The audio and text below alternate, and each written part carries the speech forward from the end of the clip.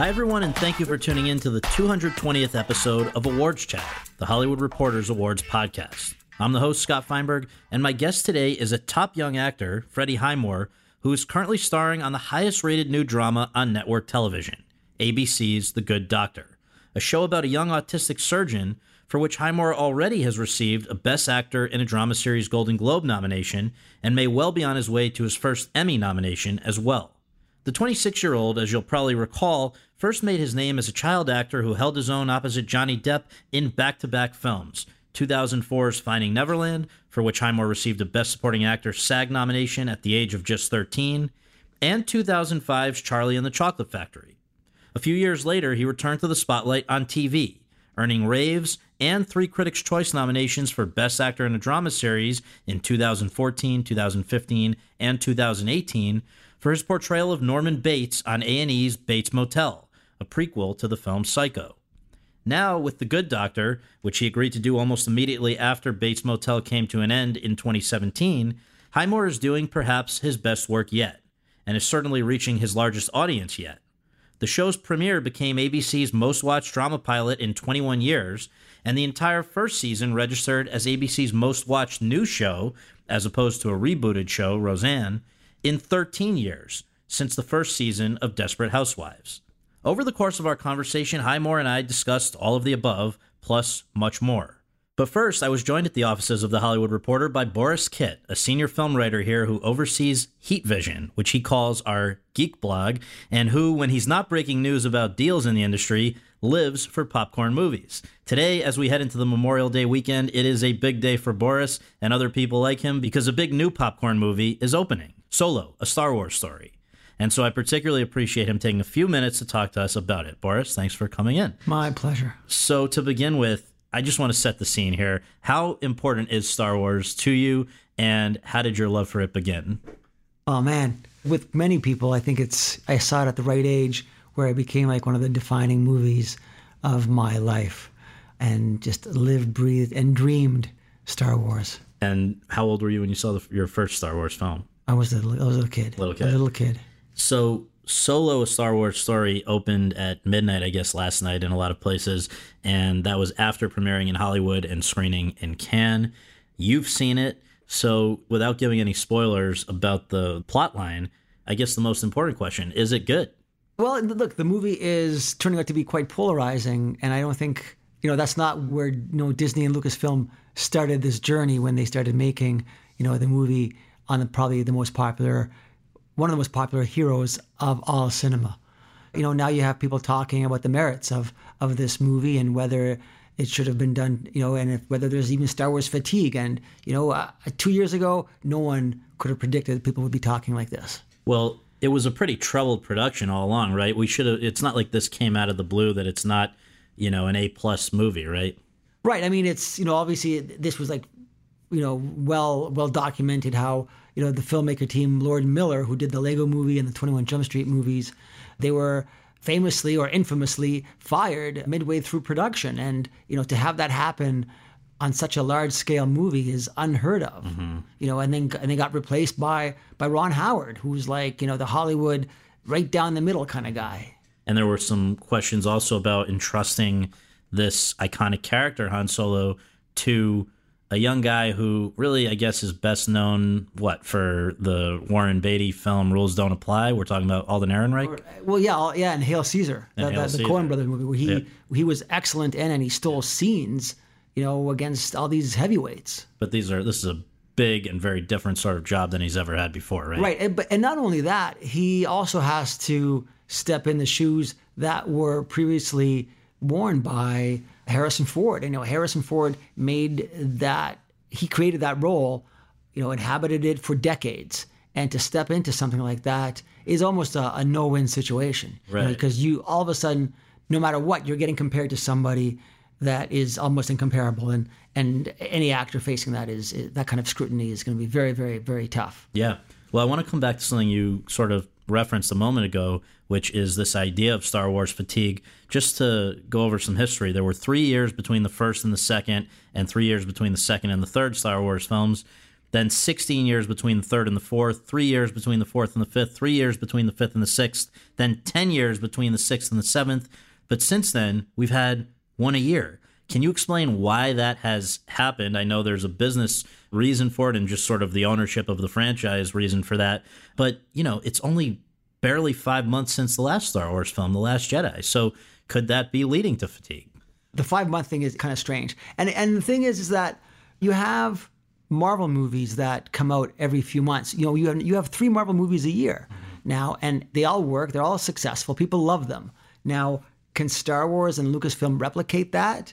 It doesn't seem like it, because clearly there does seem to be something to this universe that while people love it and they love all the characters, I don't know if they need that much. Maybe it's because, how many times can you hear the John Williams score? Right. Is that too much? People love it, but when is too much too much? But maybe it's also the conditioning. Like the audience of Star Wars, like yourself, the diehards, were groomed on having sort of the anticipation of, you have a few years between these to get excited or to wonder what they're going to do and all of that.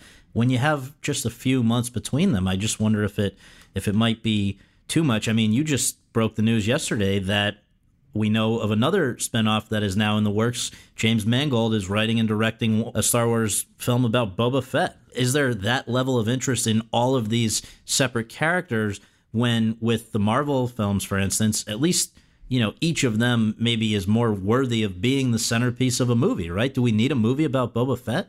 Well, Boba Fett is one of the most recognizable characters in Star Wars. That's one of the beauty of Lucas's creations, is that there's so many characters that just pop out and stand out due to character design or to even these one scene stealing scenes that they do. And you have to think of Lando Calrissian, he's a cool cat, but is he cool because we've only seen him for like a handful of scenes? Right. Less is more is sort of the motto for a lot of characters, whether it's in TV or movies. Right. So that's a danger. But at the same time, there is, like you said, there's a business element to this. Can you explain that for people who don't know, just how it was originally George Lucas as sort of an independent entity, and now it's not? Right. Disney bought basically Lucasfilm and Star Wars, and that also includes the Indiana Jones stuff and Willow and all that stuff that George did for $4 billion. And look at the math. The movies themselves have earned a ton of money, and more than have paid off that investment. But yes, corporations sometimes want to give and give and give, and there will be a backlash. The enthusiasm will wane. Well, that's maybe even manifesting itself this weekend. We're seeing tracking numbers that show that this could be the lowest Star Wars opening ever when you account for inflation and all of that. What would that signal? Do you think that this idea of diminishing returns might actually make them want to spread out a little more these future installments? I think they will definitely consider that, but also consider this. What happened with Force Awakens set an unimaginable bar because it was a once-in-a-generation or once-in-a-lifetime event where you had this movie that people have been waiting for, and there was such a pent-up desire, and that's how a movie like that can make $2 billion. And people were going crazy. Yeah. I was there on opening night just with crowds and seeing that kind of reaction. And you can't expect that every time.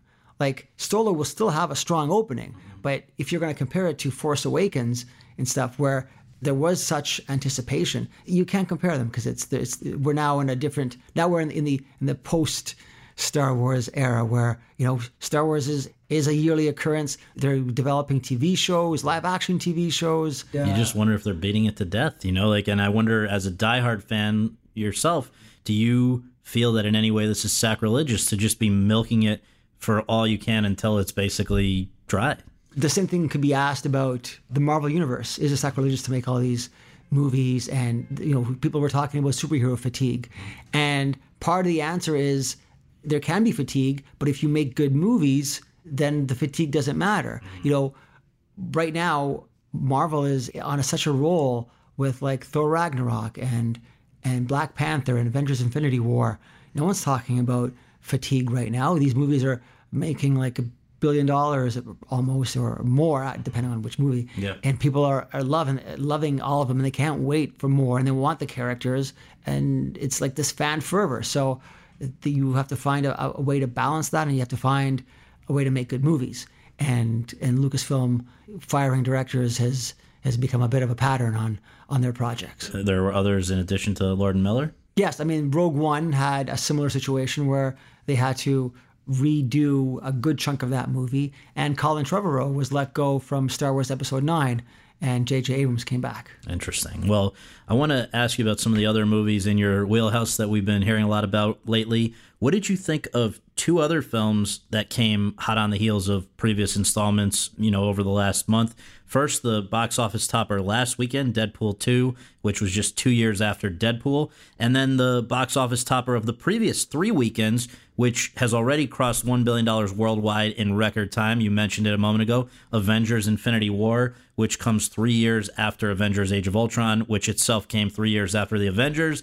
What have you made of their success? I mean, it seems like everything we're talking about is sequels. Why did those ones work? They work because of years of sort of fan goodwill and fan buildup. It took 10 years for Marvel to get where it was, and it took a lot of steps to build up to Avengers Infinity War. And there were a few missteps along the way, but they've been on such a roll, and the roll just snowballed and snowballed. And that movie is massive, and people love those characters. I mean, Chris Hemsworth, people almost don't want to see him in anything else.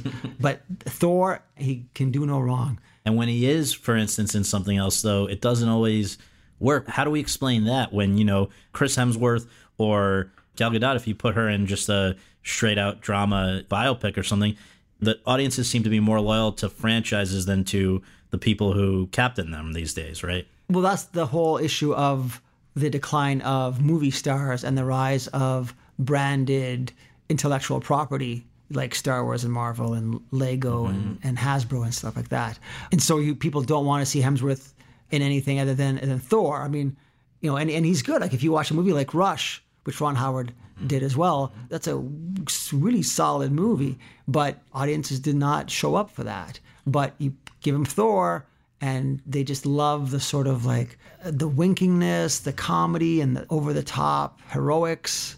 Is there sort of some symbolic significance to the fact that this week, for the first time, just ahead of Star Wars, with sort of lukewarm projections for their box office with this one, that Disney has been passed in terms of stock value by Netflix? This is the first time. And, is this sort of a changing of the guard? Disney, of course, in the last few years has made some acquisitions that people thought were brilliant and, in many ways have been. Lucasfilm, as you mentioned, but also Marvel, Pixar, a lot of stuff under the Bob Iger era. And yet Netflix is catching up, it seems. Well, they're not catching up in terms of movies. I mean, right. Disney owns the movie world. Nothing can come close to Disney. Right. I mean, all the other studios look and envy at Disney. They try and emulate their whole approach to making these branded and cross-pollinated movies, and they can't. Mm-hmm. Like, they don't have the tools, they don't have the material, and they just don't have the skill to do it. We've seen that time and time again. And their box office is a step above everybody else's. Netflix is a whole different animal. Mm-hmm. It's digital, and as we've seen, they are having a really tough time in making movies and in convincing filmmakers or festivals to accept their movies. It's, for them, film is an uphill battle, and they're spending a lot of money at this problem. And, at this early stage, spending money seems to be working for them in the sense that, this past week, they basically got a Michael Bay movie. With Ryan Reynolds. With Ryan Reynolds, exactly. Yep. Imagine the idea of a Michael Bay movie. Opening on TV, essentially. Yeah, on Netflix is bananas. Maybe there'll be some kind of, theatrical release component to it. I've heard rumors of that, but I'm not sure if that's true. Mm-hmm. But just like you said, just the idea of Michael Bay movie with Ryan Reynolds is like mind-blowing. Yeah, and I guess just another thing that has to do with both of those operations that's worth looking at is Disney has either announced plans to or has already actually moved forward with pulling all of its content off of Netflix and is intending to start its own streaming service operation. So they are not going to continue to kind of boost Netflix by licensing anything to them, right? This is going to be a kind of a head-to-head thing in the digital space for years to come. Yes, I mean, they are launching their own service, and you're going to see, original Star Wars material and original Marvel character stuff on their service, and people will subscribe. Yeah. So looking ahead to the summer, I wonder what you are tracking the most closely, both from a business standpoint and just from a personal interest standpoint? I know your blog has covered the fact that Disney and Pixar will be releasing another sequel, Incredibles 2, which comes 14 years after the original, The Incredibles. That's coming out June 15th, and it's tracking historically well. It's tracking to be potentially the biggest opening for an animated movie of all time. That's amazing. So, I mean, that's one sort of thing that's coming. What else is on your radar at the moment for the rest of the summer? I'm hearing good things on Mission Impossible, the Tom Cruise movie, where he's as always doing all his own stunts. All the producers are biting their nails, hoping he doesn't die. There's the Jurassic World sequel, which is, I'm actually hearing surprisingly excellent buzz, and people have been telling me that it could be one of the best Jurassic movies since the first Spielberg. Wow. Which again, a lot of people have been a little bit wary and burnt out by like that nostalgia and stuff, but this movie could really heighten and get things, really people excited. 25 years after the original. That's amazing, yeah. There's Ocean's 8, the all-female spin on Ocean's 11, which I've been hearing. I've talked to people who've seen it, who say it's a lot of fun. Marvel still in the game with Ant-Man and the Wasp, which, again, look, you can't come, it's not going to make $1.5 billion, but it's still going to be, it's a totally different movie. Dwayne Johnson is coming back with Skyscraper, which looks slightly ludicrous, but it could also work well within his wheelhouse. Yeah, that poster of him jumping across the skyline. Well, the last two things are this. We have known for some time that the next James Bond film is going to be directed by Danny Boyle and once again star Daniel Craig, maybe for the last time. We did get some new information last night about it, though, and I wonder if you can just share what that was. Well, last night, it was finally announced that this Bond 25 is going to have a distribution deal, because for the last several years, the movie's sort of been being developed in limbo, and they've been hiring writers and working with writers and directors and stuff, and there's been a lot of rumors of who was going to direct the movie and whether even Daniel Craig would come back or not. And last night, they confirmed that Danny Boyle was indeed going to be the guy. And Danny Boyle was a bit of a dark horse contender, because they had been looking at several people, including Denis Villeneuve, who did Arrival. And they were looking at Yann Demange, who did 71 and a few other movies. Those were the people on the short list and in serious talks, but for various reasons, those never happened. And just all of a sudden, Danny Boyle came in and he had a specific take, and he said, I would do it if only I can do it this way, which is always tricky when you're dealing with the producers of James Bond, because they're very protective. And Wilson, Yeah. Well, the other big thing, though, is that we now know how it's going to get out to the world, right? We had a confirmed release date yesterday, November 8th, 2019.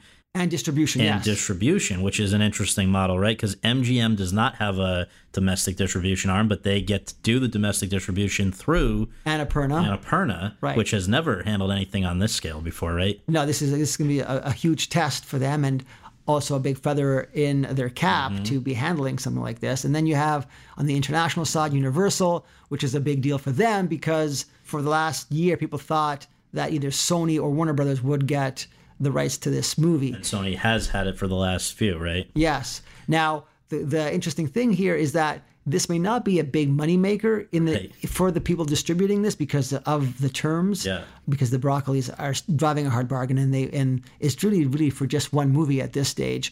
I thought it was amazing reading that Sony basically, even though the last few were huge hits, Sony barely broke even. We found out, I think it may have been through the Sony hack, or certainly confirmed through the Ben Fritz book that recently came out. I'm surprised they even wanted back in after that kind of return. Yeah, I don't know how people can justify it on a business sense, but on a flip side, people do like the prestige of releasing a Bond movie. So, and maybe they think long term that if we do a good job, maybe we can negotiate better terms, but clearly that it did not really work for that studio.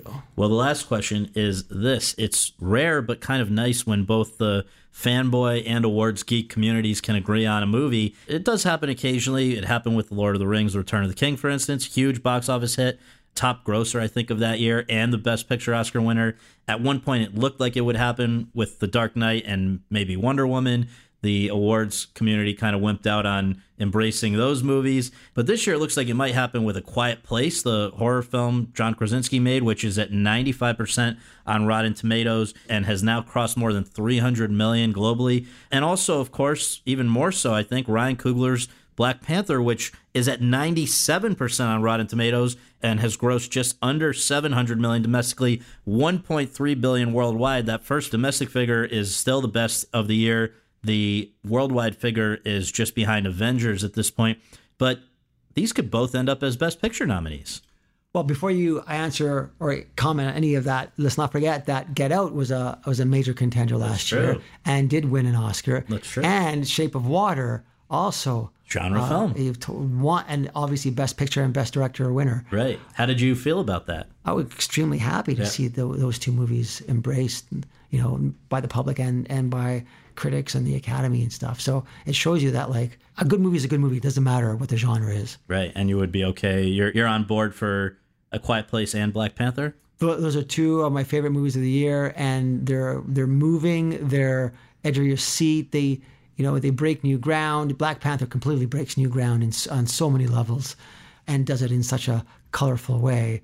And then A Quiet Place does it in such a inventive way. So hopefully they'll get some kind of recognition. Never would have imagined that in 2018 a silent movie could be a huge hit and potentially a Best Picture nominee. But there you are. Boris Kitt, thank you for joining us. Thank you. And now for my interview with Freddie Highmore.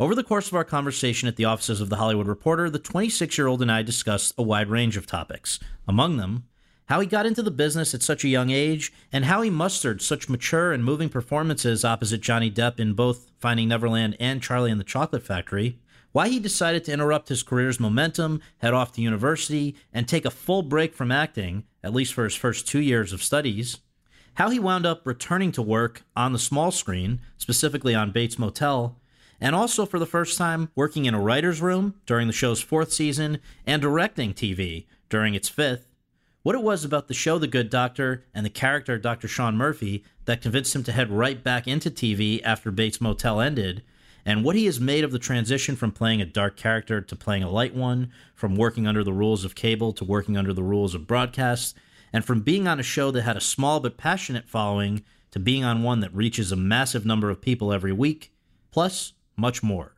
So without further ado, let's go to that conversation. Freddie, thank you so much for joining us. Appreciate it. Thank you for having me on. We always begin with just the basics on this podcast. Where were you born and raised, and what did your folks do for a living? I was born and raised in London, back in the UK, as you can probably tell. And my dad brought up my brother and my mum is an agent for actors. Most people, I think, first became aware of you maybe when you were about 12. I think that's when Finding Neverland came around. But you'd already been acting for years at that point. So before it even was a professional thing, what was the beginning of acting for you? I mean, I kind of always saw the start really as Finding Neverland. That seemed to be the first big opportunity, and you kind of go along to the auditions, and it was probably 6 or 7, and you keep getting called back. But at that age, you don't have an awareness of, you don't, and I still hopefully don't today, but you don't buy into this sort of big celebrity notion of, I'm going to do a film. It was just trying out and seeing how it went, and then ended up getting it and had a wonderful time making it with great people, and that sort of was the start for me. But even before that, you hadn't been in school plays or stuff that had introduced you to acting? Just in terms of even just horsing around or whatever at home, what started you on that? I guess friends at the start would say, there's a part for someone to just come and sit in the playground and play football. And I'd be like, great, I can do that. And that was but I didn't really do any drama at school. And I never really, maybe, when everyone shoved on stage at like 6 years old, I was probably some shepherd way back in the back of the room. But that wasn't my passion. It wasn't when I was that age that this was what I felt like I was born to do and what I really wanted to do full time. It wasn't my career. I guess if I had had a choice, I'd say I'll play for Arsenal. I'll be a footballer, soccer player. Absolutely. Well, and so the fact that you come from folks who are in the business, do you remember just hearing about or just being intrigued by the stuff that was going on around you? Or what led to the first sort of, all right, let's go out on some auditions? That's a step beyond where most children will go with acting. So what led to that starting? I think, I mean, it was something I had a desire. I was in a way forced into doing it. But it came of a place of, oh, this would be fun to try out. That, you know, I'm lucky enough to have met this casting director who is a friend of my mum's, and, oh, well, you can come in and see what happens. That's what it was. It was a... Yeah, and then I guess you just, you know, Finding Neverland was really that moment of fortune that you get of going through the entire process and ending up with the role, and somehow there you are. But I think it's a healthier attitude to have, and maybe it's a more British one too, of growing up in an environment that, even though it may seem the opposite from the outside, given that my mum is an agent, we never saw ourselves really as an industry family. And I think London helps in being a city that isn't entirely centered around the industry. And I think had I grown up in LA or sort of moved to LA after Finding Neverland, then it would have become much more difficult to have done other things and to have not defined myself as an actor, and for that not to be who people saw me solely as. Wasn't there stuff before Finding Neverland? If you look at your IMDb, I know there were not of that scale of parts, but I saw even 5 years, I think, before Finding Neverland, maybe your first credit, interestingly, with Helena Bonham Carter, who you would be reunited a few times. Yeah, there's a great photo of the two of us. Yeah, I think I had like one line or something saying, like, in a Scottish, or my best attempt at a Scottish accent, like, you can have my Mars bar. I think that was the line I said to her. This was Women Talking Dirty. Women Talking Dirty, 1999. So I never really read the full script of Women Talking Dirty at like 7 years old. And so, but that was really the first professional job, right? And then a few other things seem to have preceded Finding Neverland. I know there was a made-for-TV miniseries, which might have been an important one along the way. You were a young King Arthur, right? Yes, yeah, you're right. You see, I've entirely almost like forgotten. Yeah, but these were things that were never... I guess Finding Neverland was the first that felt like it somewhat disrupted normal life a little bit, that you missed a bit of school to do it, that these other things were stuff in the summer and a few days here and there, but they didn't feel as big as having big proper scenes and going and doing schoolwork on set a little bit. And then, you know, not that I missed a huge amount when I was young, but like those odd days here and there started to appear. Can you take us from when you met that casting director through getting the part in Finding Neverland? What sort of a process was that? And it's a big deal. You're going to be working with Johnny Depp and a big movie there. Was it a huge vetting process? A lot of steps along the way? I remember going back quite a few times. I think I was 9 years old then or something. When it started? Yes. Wow. Yeah. So my memory is somewhat hazy of each individual's, like, of the 6 auditions. But I do remember sitting with Mark Forster and meeting I think it was the time when they sort of got the selection of kids that they hoped would work well together and put us all in a room and we did some scenes. But it's funny when you say, and of course these people are and were so brilliant as actors, and I was so lucky to be doing it. And I took it professionally, but I never saw it as...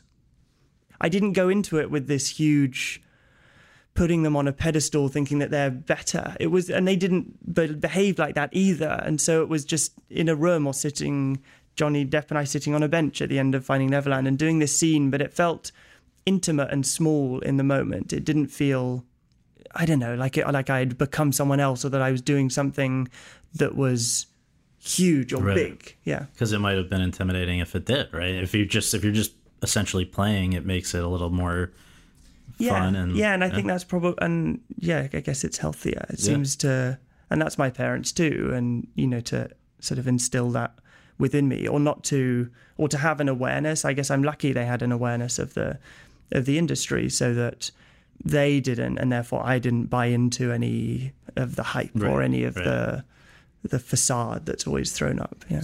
Everybody who's ever worked with you when you were a little kid, and I went back and read a lot of stuff, they say that, like, searching for something. Just just like remind myself of things that were covered at that time. They all were struck by how mature you were amongst adults, because with Finding Neverland and also Charlie and the Chocolate Factory after, obviously there were other kids around, but just that when you were doing a one-on-one scene with Johnny Depp or whatever, that it wasn't like an immature child. It was somebody that was sort of wise beyond their years. And I wonder if you can figure out, I mean, does that come back to your parents again? Did you have other siblings? Did you have older siblings? How did you, just as a person, how were you so equipped to handle these situations?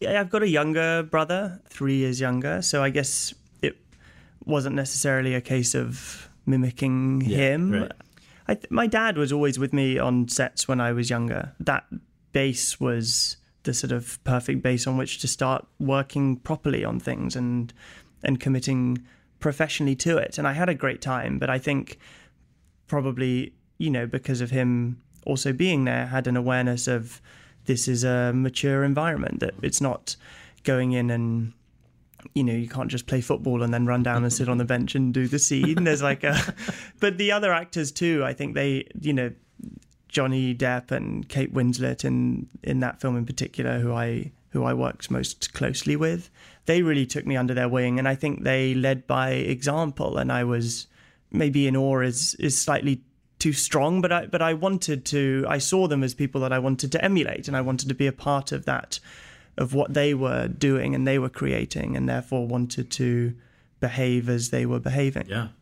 I read that with Finding Neverland, I guess for one reason or another, Mark Forster decided to schedule your, in some ways, most demanding scene, where you just destroy your place, the playhouse and stuff, on the second day that you were there. Is that right? I mean, and that there was a reason. These facts I had no way. I think it would have been weird, wouldn't it, if it was 9 years old and he says so I've scheduled this scene on the second day so you can show them what you can do. But it sounds like there was sort of, I wasn't aware. He wasn't telling you going along, ripping down the plate, ripping it down, and it was quite fun. I remember those scenes being, and still today, those more emotional scenes are in many ways more fun to do, and they take a bit more effort and preparation to get into, whatever age you are, but ultimately you're just smashing down this thing and you get to do it over and over again. So you said you were at what age when the movie was actually being made? I think I was 9 or 10. Okay, so I maybe incorrectly said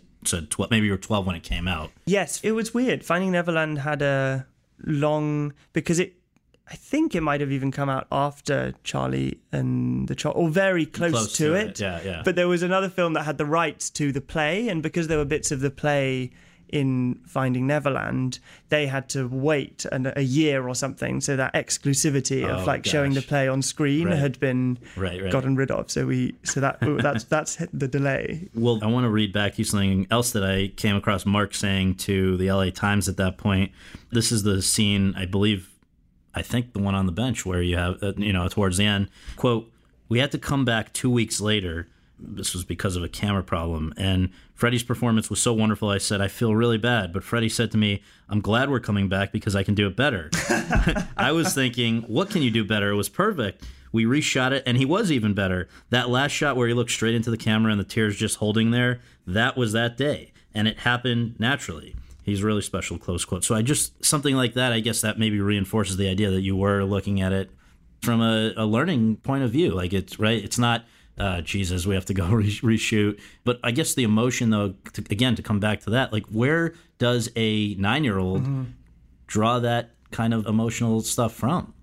Sort of as you get older, you become more, or slightly more, hopefully, articulate to talk about those things. But in a way, the version that I saw it way back when I was 9, 10 years old is sort of the same as today. You just kind of put yourself in that headspace and try and believe it. And in that scene, it was the fact that he just lost his mother, and you think about yourself in that situation and how you would feel. And I think the last line of the film is, I can see her, and he's looking out, imagining that he can see his mother up there in the clouds in heaven. So you just sort of put yourself in that headspace and believe that that's true. I don't know. I'm very bad at explaining. That's I always fear that I'm going to sound like some indulgent, wanky actor when no. talking about process, but I almost don't have a process to like clearly or properly explain. It just seems in some ways that simple thing I did when I was young still holds true today. No, I think that's amazing because, people assume that you have to have studied the method or something, and yet here clearly just from the beginning you maybe you just have it or you don't have it as an actor. Not everybody needs a process. You can be kind of just natural. But what was it that happened there? Why did you feel so close to Johnny Depp by the end of this process that it sounds like you were pretty upset when it was over, and he was pretty enamored with you to the extent that not that long after, when they've got to figure out who's going to be around him in Charlie and the Chocolate Factory, he went to bat for you. Can you just explain what was at the root of that bond and just how it did work that you ended up in Charlie and the Chocolate Factory very soon after? I think and probably that last scene is the most obvious example of it, but I feel like there was a real closeness that we formed through the work that we were doing, and there was a sort of joint secret in a way that by having this scene and people thinking that it was good and feeling inside that it worked out and that it felt genuine, that you've gone through something together. He was just truly wonderful and giving and always, doing everything that he could to be as in his character at all moments, even when the camera wasn't on him at all. And so it was I guess in that way, like an intense sort of summer of having those incredibly shared bonds. And I didn't really, age didn't really come into it. It's sort of, I guess I felt like I was part of that adult world a little bit for the first time. And I mean, not as an equal in terms of experience or in terms of talent, but an equal in that, there was nothing patronizing about being on that set. No one treated me obviously or overtly in my mind as a young kid who they've got to make sure doesn't run off and go off the rails. I'm not sure if that's exactly what you were getting at, but then it was great when Charlie came along, and although I'm still not true, there's this story that he said that he got the role for me, and I'm sure there's a truth to it. But you still had to go But I through did the screen test too. But yeah, I've never sort of asked him or got to the bottom of. Are you guys read still so in many touch? things, and yes, I'm not for a couple of years now, but yeah, I've seen him on and off since. Next time you got to get it. We got to know exactly. the truth. So was Charlie and the Chocolate Factory at all a different experience because you'd already played now a substantial part in a big movie, and again with Johnny already, to now go into another one that's going to be a pretty big scale thing? Do you remember feeling more confident, more equipped, like whatever for that one, or it was just because I guess also, as you say, it had been a few years, even though they came out 1 year apart? I guess it was lovely to be reunited. I mean, I remember sitting there in the read through and he came in and it was like, oh, this is great. We get to do this over again. I'm so lucky. But that was also in London. And I think the fact that they filmed in London, not only that I lived in London, but that they filmed in London and I would go home and go into school on days that I wasn't, and that was in the summer too. So I didn't miss too much school then either. Yeah, didn't make it seem big or huge or really. The sort of travel that came, I guess, was after Charlie and the Chocolate Factory, really. And so at that point, it was very much, grounded and lovely in that way. I thought it was interesting, and I don't know if this was just the way things worked out because of timing or if it was sort of a deliberate decision that you made, but you had read the book like a lot of kids do, but had elected not to watch the earlier movie version. Why was that? Yeah, I hadn't seen it. Just happened to have not seen it. It wasn't that I was waiting at 6 years old thinking I can't see it because one day I am going to play this part. Right. But when the film came along, I didn't want to watch something, and I guess, my parents were probably encouraging of this too, and not watching something else and then feeling like you have to mimic it and feeling that what came before is what you need to do. And so I hadn't seen it before starting shooting and only saw it afterwards. I might have started to break into song, it would have been dangerous territory to throw me into.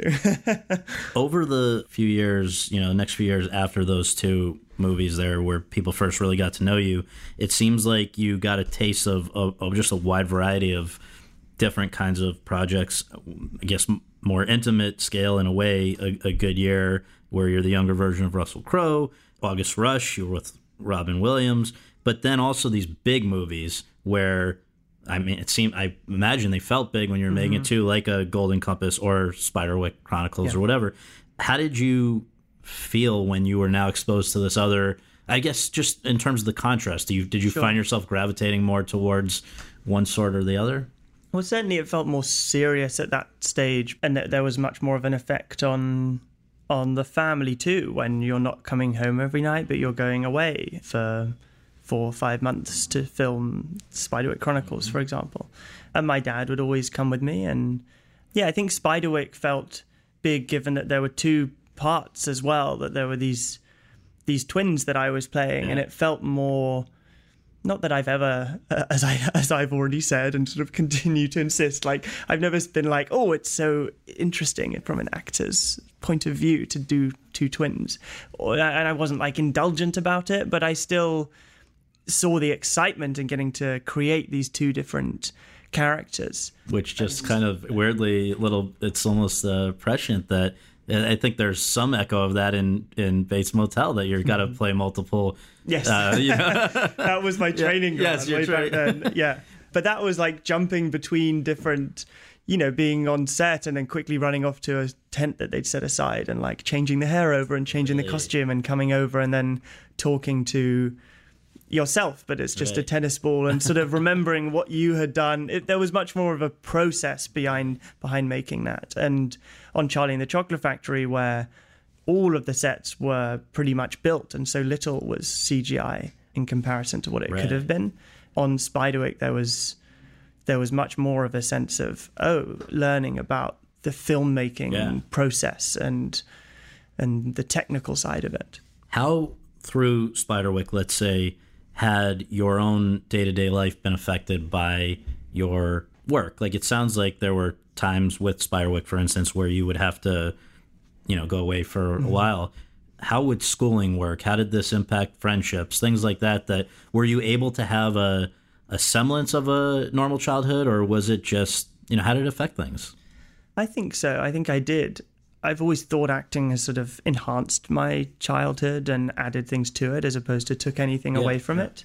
And I always, up until 18 when I went off to university, I very much was always going officially to a school in London. And when I would go away for Spiderwick, for example, a British tutor would come out with us and would constantly sort of liaise with the school and send work back and forth with them. So I would be following the same syllabus, and then when shooting finished, I'd be straight back to London and sort of into classroom, the back to school again in a more normal way. But yeah, and I think in part because I didn't really do acting at school, and because I probably started younger too, people didn't see me as this actor when I came back. It was like, oh, Freddie's back. Like, this is nice. We can go and, he can go on the wing, or we'll like try and encourage him to play football. I not to always refer to football.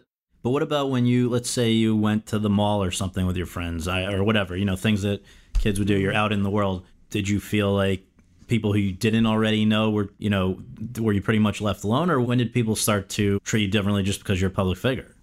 I never felt like I was that. It really wasn't a case of like going out and constantly being recognized. I always felt as a kid like you can bring it upon yourself if you sort of sort that out. Mm-hmm. But if you just go to like the local corner shop to get some sweets after school, like no one's sort of waiting, or it's just you're just in a group of school kids, and everyone kind of leaves you alone. Right. I think it must be much more difficult for kids today who are acting to keep that separation that I managed to maintain between your kind of private life, and which is especially important when you're growing up, and the sort of public filming acting side of it. Well, you were also just before, I guess, the smartphone. Well, exactly. That's what I was going to say, that no one could like run up to you and like grab a photo, and also there was no expectation to be on social media and to constantly be engaging with people and talking about it. And I think, it's different for everyone, but I really appreciate that I didn't have that contact really with people who you've never met and never sort of built these odd relationships through digital space. Right. Yeah. As you said, in terms of the tutoring, like schoolwork was always, it sounds like a important priority for you, or certainly for your parents, for you. Was it always going to be the case? Was there ever any doubt that you would go off to college at 18? Because, plenty of people who start as child actors and are getting work, as you certainly were, they say, let's not gamble with this, and maybe it'll go away if I go away for a few years. You not only went away, but you went away to a terrific school, which means you must have been a solid student and you took it seriously. And so just what were the considerations there, en route to you going off to Cambridge, where I don't believe you acted for a chunk of that time, maybe until the second half? Yes, it seemed much more logical and normal as a progression to me at like 16, 17, 18, that I would go off to university as opposed to never go. It seemed like it would have been a much bolder, bigger choice to have said, I'm just going to go off and do acting. Yeah. So in that way, it was the opportunity to study at this great place, and it seemed like, why wouldn't I do it now? And I think I had a sense then too of having acted for a while that I didn't want acting to be something that when I was, say, like sitting here now at 26, still doing it, thinking, oh, did I really choose that? Was this something that I made a choice as an adult to do? Or was it something I ended up doing just because I happened to do it when I was younger? And so I think taking that time away and having acting become an active decision and a choice, an adult choice, was important to me. And that was part of why also you did not act while at Cambridge, not only professionally, but even at Cambridge or anything. Would there have been, there probably were opportunities if you wanted to. Yeah, there was a great drama scene at Cambridge and wonderful plays. I never really got into that myself. And I think the difference as well with university learning and high school learning is that you need to be there. There was no point, anyone can look up the syllabus and read the books that are on the reading list in your first few years at Cambridge. But the point is to be there discussing it with people who are also excited to be there studying the same subject, and with amazing professors and teachers who will guide you through it. And I think high school work was a little bit different in that you're preparing, or at least in England, and this is a sidetrack conversation, but so much of it is like just preparing for exams and learning to pass exams. And so you can do that. You don't have to be in that school environment in order to read the syllabus and learn how to fill in the paper to make sure you get a good grade. But university was different. So I needed to be there, and it seemed odd to just pretend to be there and actually be doing something else. I read that one of the people who your mother represented, maybe still represents, was Daniel Radcliffe. Yes. Is that still? She still does. And that I guess he's got a few years on you, right? Mm-hmm. And was he something of a model for you in terms of how to survive child stardom in a way, and still, you come back as an adult and not be pigeonholed for doing one sort of thing or another, but to have a full life? Because I think did he also go off to university? Well, he did sort of impressive in a whole other way, like did plays and then did a musical in New York, did like Equus, I think, in London when he was 17 or something. And so I think that for him was potentially what university was for me, the sort of making a choice to do something different and to not just end up going through the mold of what you should be. And he also has great parents, and so hasn't sort of let it get to him. Right. I guess it was, I think, during your third year at Cambridge that you first hear about Bates Motel. Had you sort of said to your representatives, like, hold all my stuff, I've got other things? How did this one seep through? That's what I guess I'm asking. Like, what was it that let this come to your attention while you were at Cambridge? So I did languages at university, and the first 2 years were at Cambridge. There was a year abroad, and then you came back and did one last year. And during my third year, the year abroad, you had to spend 9 months of the year I did Arabic and Spanish, and I spent it in Madrid. Oh. But that actually meant that you had kind of 6 months free between like finishing in one academic year and starting in like October of the next academic year, free. And so I was like, well, if there's a great opportunity, then something could fit in here, and I wouldn't be missing out on the education I wanted to do.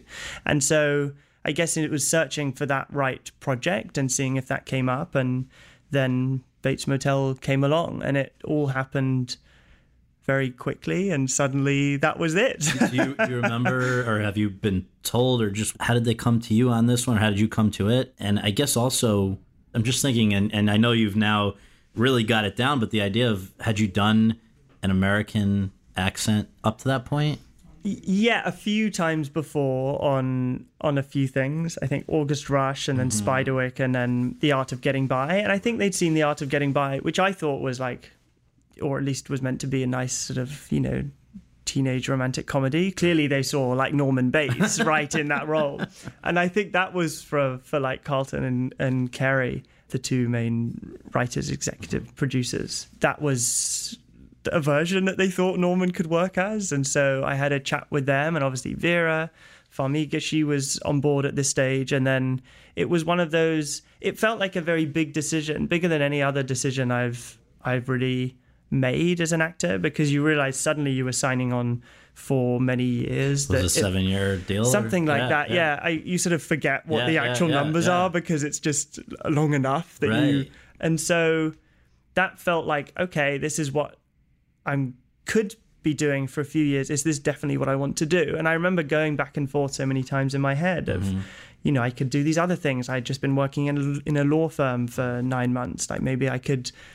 That was an option for me in a year's time. And so many things seemed possible. And so what tipped the scale? Because, I mean, it's a dangerous thing to, obviously, and it has gone wrong for a lot of people, to touch sort of material that, I know that you guys were not remaking Psycho, but it was, everybody was going to associate this with a classic movie that everybody has on such a pedestal. So it could have gone wrong.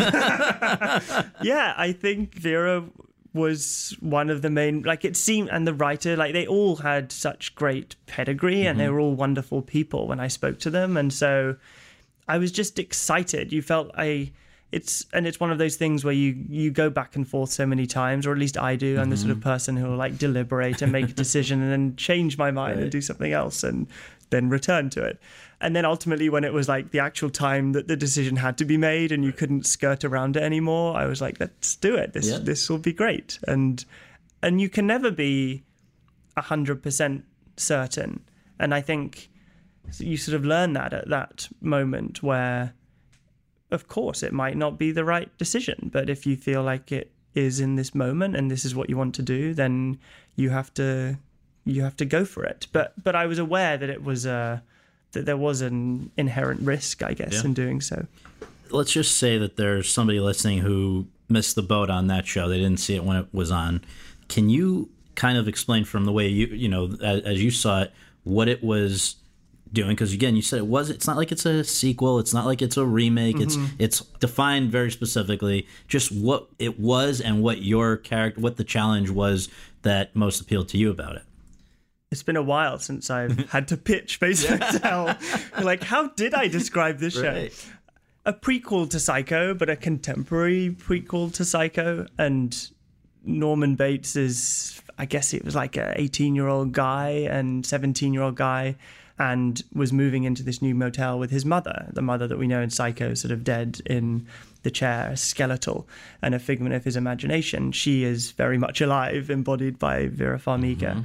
And the two of them just move away from their past and have these hopes of setting up a wonderful new life and buy this motel. And over time, each of Norman's sort of psychological issues over the 5 seasons and tendencies towards murdering people got in the way of a lot of their happiness. Right. But that relationship was at the core of it all the way through.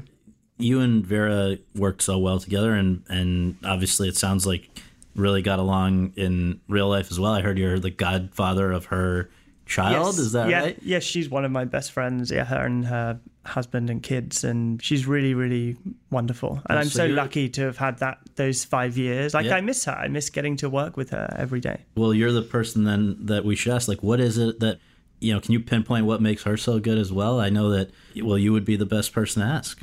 There's a sort of irreverence with which she acts and is so instinctual and so able to come up with fresh ideas in every moment, and has a brilliant ability to do so much that so many actors would sort of play at something, and much of this is probably more specific to like how she portrayed Norma, but there's a performative quality to Norma, and she's big and she's loud, but it's always grounded. It's never over the top, and the subtleties are there, but she's still able to like hit these big notes and has a great awareness of humor too, and infused Bates Motel with that from the very beginning, sort of combining that heavy drama, but not letting it be melodramatic. Yeah. She's truly wonderful. Yeah. And so when you look back now, as you can, at the 5 seasons that you guys did on that show, do you remember something being the most challenging, the most exciting, just in terms of your character evolves a huge degree throughout that? And, season 3, I know, is when we first see him dressed as his mother. Oh, yes, that was season a fun one. 4, I guess it's not a spoiler if people know that she's got to go down at some point. So just like for the viewers, we can all pick our favorites. And by the way, season 5, Marion Crane in the form of Rihanna. So that was so bizarre. A little world in Vancouver. Suddenly Rihanna just shows up. But it came about because she was just a huge fan of the show, right? Yes. Yeah, I think someone had seen an article in Vanity Fair, and she had said that everyone thinks I'm bad girl Riri out at night, but actually I sit at home watching Bates Motel. Something like that. I'm paraphrasing. But I think for me, seasons 4 and 5 were the most special. And I feel like they were the payoff. They were what we'd been waiting for. It would have been so sad had the show not finished after season 3, when seasons 4 and 5 were ultimately the kind of meat of the whole thing, and it raced towards the end without this necessity to hold back any story any longer. And something else happened with seasons 4 and 5, which are that I think for the first time ever, you got into things beyond acting. Mm-hmm. Season 4, you wrote 2 of the episodes, or you were a writer on 2 of the episodes. Season 5, you directed the 5th, or you directed the 8th episode of the 5th season. Were those things that you had always wanted to do, or were you thinking this is just a great opportunity to experiment, to see if I want to do these things? How did that all come about? Before Bates Motel, I hadn't really, in a general way, if someone said, "Oh, would you like to write or direct one day?" you think, "Oh, maybe I would." Yeah. But there were I hadn't really done any of it, or it was more just this potential dream that I could one day see myself doing. And I think even between seasons 2 and 3, and then between seasons 3 and 4, I just started to get this sense that it was odd to put so much into this character and to care about a show so deeply. And I find all things that I work on to be somewhat all-encompassing. And then just step away and go off and do something else and come back and say, "Oh, what have you got for me this coming year?" I wanted to be in part of that wider process. And so I was really lucky to be let into the writer's room in the 4th season, but it came out of that natural desire, I think, to just want to be as a part of Bates Motel as much as I could. And then from that, and those experiences being specific, and it's a kind of perfect place in which to learn those 2 things too. I had, more desire to come up with my own stories and to tell other things. And then what about directing? That's a whole nother level of responsibility. How did that go for you? What did you feel about that? I think as an actor in a TV show, you have more responsibility than maybe on a film. And episodic TV directors, lots of them come in and out, and someone may arrive in season 4 and not necessarily have seen all of Bates Motel, or have certainly not worked on the show before. And so you find that you need to take care of your performance and of the show more widely, and it's a much more collaborative sharing of ideas than maybe it would be on a film set, because you have more experience in that world and you feel like you know that character so well, and you also knew what you did last week and what you're going to do next week, and it needs to fit in together. So I think that collaboration with the great directors we had on Bates gave me the desire to want to do that myself, and that again seemed somewhat natural as a next step. One of the things I want to ask you about, just as a kind of foreshadowing of what we'll come to with Good Doctor, just in terms of, is sort of about the reception of a show. Both of these shows you were terrific on. Let's talk about Bates first here. Critics really loved this show and loved your performance. You got personally nominated for Critics' Choice Awards 3 times during the run. but it did not get the overall ratings or the Emmys love that great shows often do, and that it seems like Good Doctor in a way has found just a massive following that we'll come to. When you're in the middle of doing a show like that and it's a years-long thing, how do you balance those things, knowing that on the one hand you're obviously achieving what you set out to do to an extent if the critical response is so positive, but in some ways maybe because it's just on a network that people were less familiar with seeing this kind of a show on or whatever, like it's not necessarily reaching a ton of people. How did you feel about the way it was being received by the world? I guess my engagements with people were positive, and we felt like we were doing something that had meaning and that was interesting and that we enjoyed doing, but that we thought was good. We believed in it.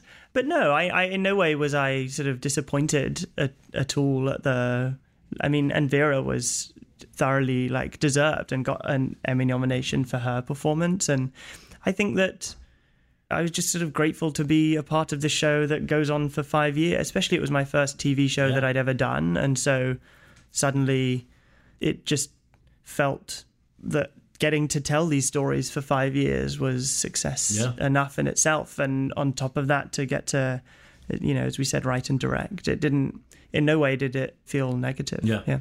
So at the end of these 5 years, I think most people would assume at the end of any, long run of a show like that, people are going to want a little break, just enjoy their life a little bit. Not that they weren't, or you certainly sound like you were when you were doing it, but how is it that literally within a week, I think, of being done, you're already onto The Good Doctor? How did that happen? I don't know, really. It definitely wasn't planned.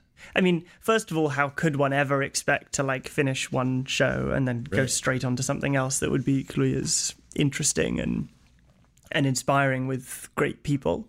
But yeah, I was just there in Vancouver, focused on the last few pages that we were getting through of this big emotional climax to the show, and then was off to LA for a few days, and then was going to be coming home, and read this script on the plane down for The Good Doctor. And I guess in a way there was probably a reticence to, you're like, oh, well, this is great. Of course I'll read it. And David Shaw is wonderful. Right. So, but it's not really going to happen. It sort of felt implausible that this could be the next thing I would be doing. And then I chatted with him, having obviously read the script and fallen in love with the character and his writing, and sat down with him and the director of the pilot. And it just seemed like, in some ways, maybe crazy, but also it just seemed right. And it felt like this is such an amazing opportunity and you have to take them when they come. And when you had been sent that script to read on the plane, was it an outright offer saying, if you like this, we want you to do this? Or would that then spark a process of tests or auditions, or how was it brought to you? Yeah, I didn't have to audition for the show. I think it was more, and everyone, you just want to sit down and have a chat. And I guess that's what Bates in some ways, and I think it will have a longer life too, but at least for those who saw it, they knew, well, they saw what I could do for a character or what I would invest within it. And so, talking to David, I feel so lucky to have gone as well from Kerry and Carlton to David, and just equally as collaborative, with such a strong vision and a sensibility that I feel is so similar to my own. And we very much saw the project and continue to see it in exactly the same way. And I feel lucky to get to support him. And with this one, you also came on right from the start as a producer. Mm-hmm. What was that something that was important to you? Because again, now you know what it is to be with a show for years and years. You want to have a certain additional measure of control over what you're doing, or what's the thought process there? Why was that important to you? I guess by the end of Bates Motel, because I was writing and directing, I felt like I was involved more widely on the show, and I wanted that to be something that happened from the start of The Good Doctor too, and maybe, in a more official capacity. And as a producer, I just see my role ultimately to support David Shaw and to support his vision, and offering thoughts and notes that may or may not be used by him, but just ultimately trying to make the show better. And I love being wholly invested in that. And I think it just gives another reason to be. Was there any aspect of playing Dr. Murphy that gave you a little bit of pause before saying yes? I mean, obviously, this is a complex character in different ways than others that maybe you would be asked to play. Certainly, I mean, and with an added, I would think, level of maybe a sense of responsibility because you're now the face of, in a way, of a whole community of people that deal with autism. And so I just wonder, were you yourself totally confident that you were going to, we know you're a very talented actor, but this is just an unusual sort of a part. Was that something that gave you any pause about just capturing how to portray autism in a way that is accurate, respectful, all the things that I think it ended up being, but could have gone awry? Yes, and that was the big conversation that David and I had really at the beginning, was being aware of the responsibility that we were taking on. And also for me, just coming off 5 years on something, knowing how much you need to put into a project in order to make it as good as possible. That would be doubled with this new role. And so wanting to make sure that I was prepared to put in the amount of research and preparation and dialogue with people about Sean and about in what way he has autism and how his autism may manifest it. All of those conversations seemed big, and I was certainly aware that this was a role that I'd have to prepare more for and put more into than any other one that I'd done. Once you now say, all right, I'm up for that challenge, but before the cameras start rolling, what sort of research and work did you elect to do? I know it was extensive.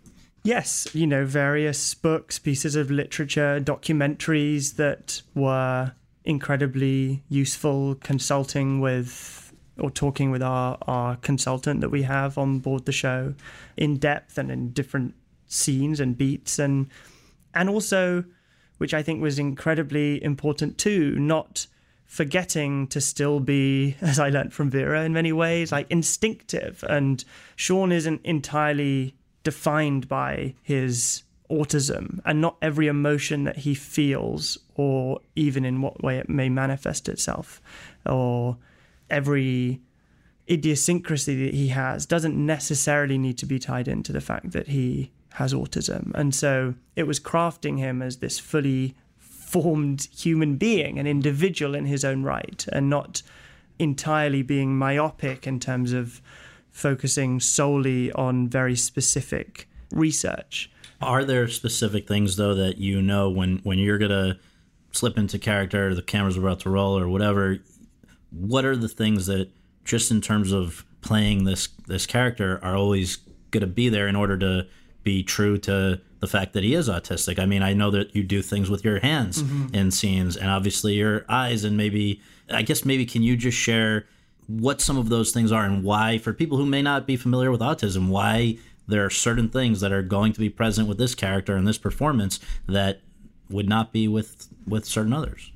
I mean, I think an example of that would be the way, as you say, that Sean holds his hands. And there's a concept within the autism community that's sometimes referred to as ready hands, which is when children who are on the spectrum are encouraged not to stim by clasping their hands together, and therefore won't be making movements that could be perceived as being aggressive or distracting to neurotypical people.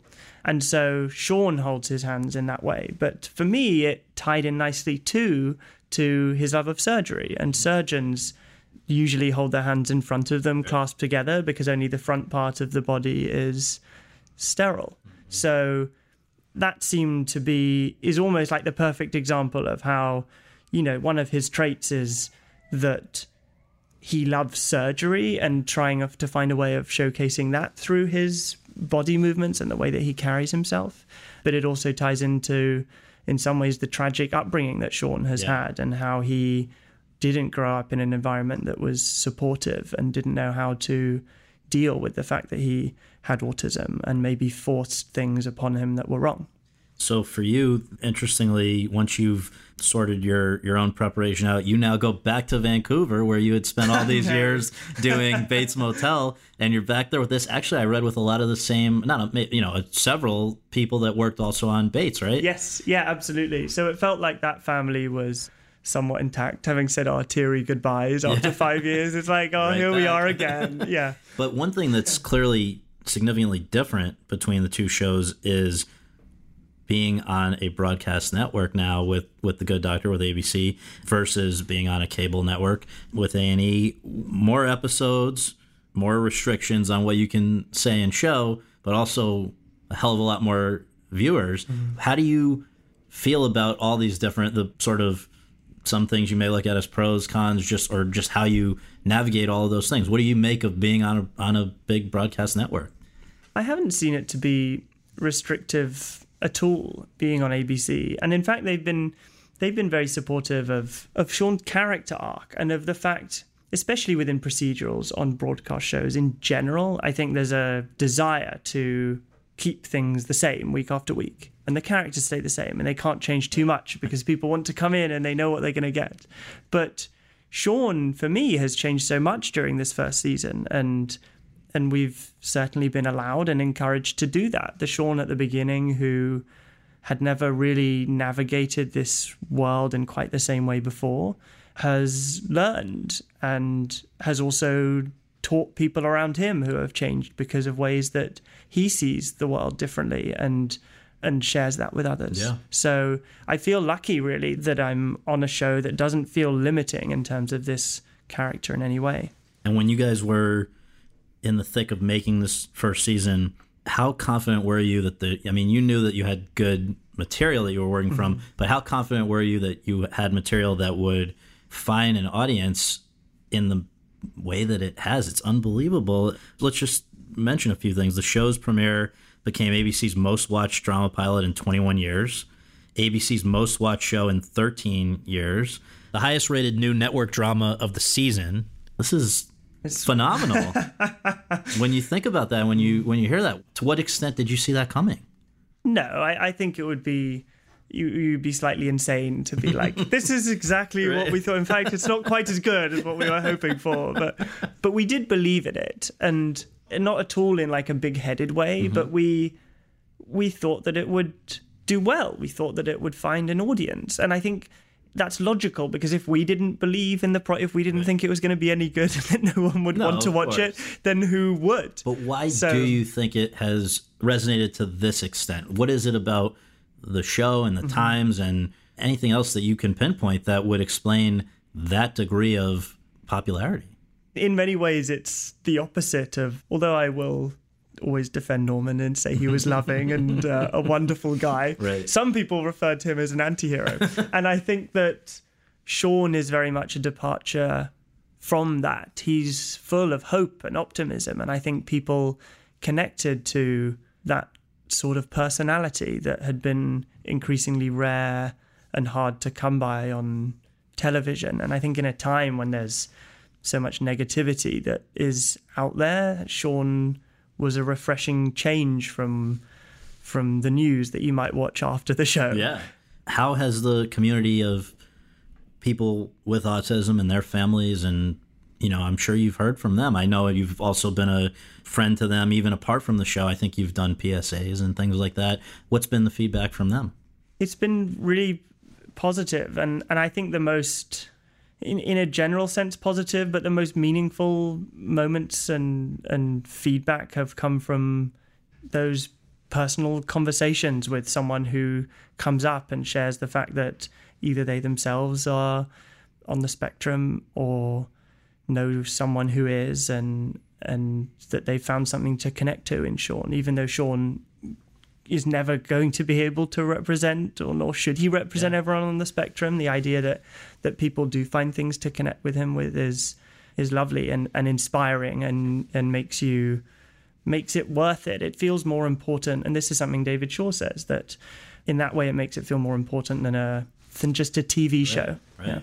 Well, the last thing is just, you've now in some ways reached, as we just described, I think the largest audience probably yet of your career through this show. You know, some people who maybe didn't see Finding Neverland or some of these other things, they now know and are interested in you as well. So what is next? I understand that with season 2, you're going to have a few additional responsibilities. I've also heard about another project. I don't know if it's a film or a TV project, but Babyface, maybe you can share something about that. And then just generally, are you now totally sold on the idea that this is your life's work to be an actor, or is there still a chance, you know, does law firm still hold some appeal to you, or you know, just sort of your overall outlook at this point at, you know, one season into this great show? Yeah, I'm excited to write and direct this year. That's where I think long term, I always as we said way back at the beginning, like I always combined acting with something. It was like my schoolwork or, you know, being at home and going to university. And in some ways, the writing especially gives me that sort of, like I feel sometimes that I'm at university, like hidden away doing an essay, right, like typing on the computer, and it adds something else to my life. So I feel like the law firm is probably on hold as I try and develop more projects, both as a writer and as a producer, and continue to look for different ways in which I can be involved in that wider process on this show and on others, hopefully. And that's what Babyface TV or film? So Babyface is sort of a little bit, it was initially conceived as a show that Kerry, Erin and I were going to do with A&E after Bates Motel. Right. And then A&E decided that they would no longer do scripted dramas. So I still have the rights to that, and that's one of the things that I'd love to develop, either, you know, as a miniseries or somewhere in the TV space, or as a film. Babyface Nelson. Yes, I know. I didn't really give the... No, but I think it's interesting. Just the log line is essentially mobster or gangster or what? I'm trying to remember exactly. Yeah, I mean, it was in the Great Depression, and so... But he wasn't a part of the sort of gang culture. Right. He wanted to be an individualist. Like, he was around at the time of Al Capone, but he kind of went off and robbed banks on his own. But we kind of saw that as a love story, really, between him and his young wife. He was only 24 or 25 when he got shot and killed and had 2 kids. And so there was something inherently funny about the premise, but also heartbreaking and seemingly contemporary in terms of the Great Depression then and the recession now, and robbing banks in order to give back to young people. So there's a lot in there. But I guess for now, The Good Doctor will keep you plenty for busy. the time being. Yeah. Well, thank you so much for doing this. I appreciate it. Thank you for having me in.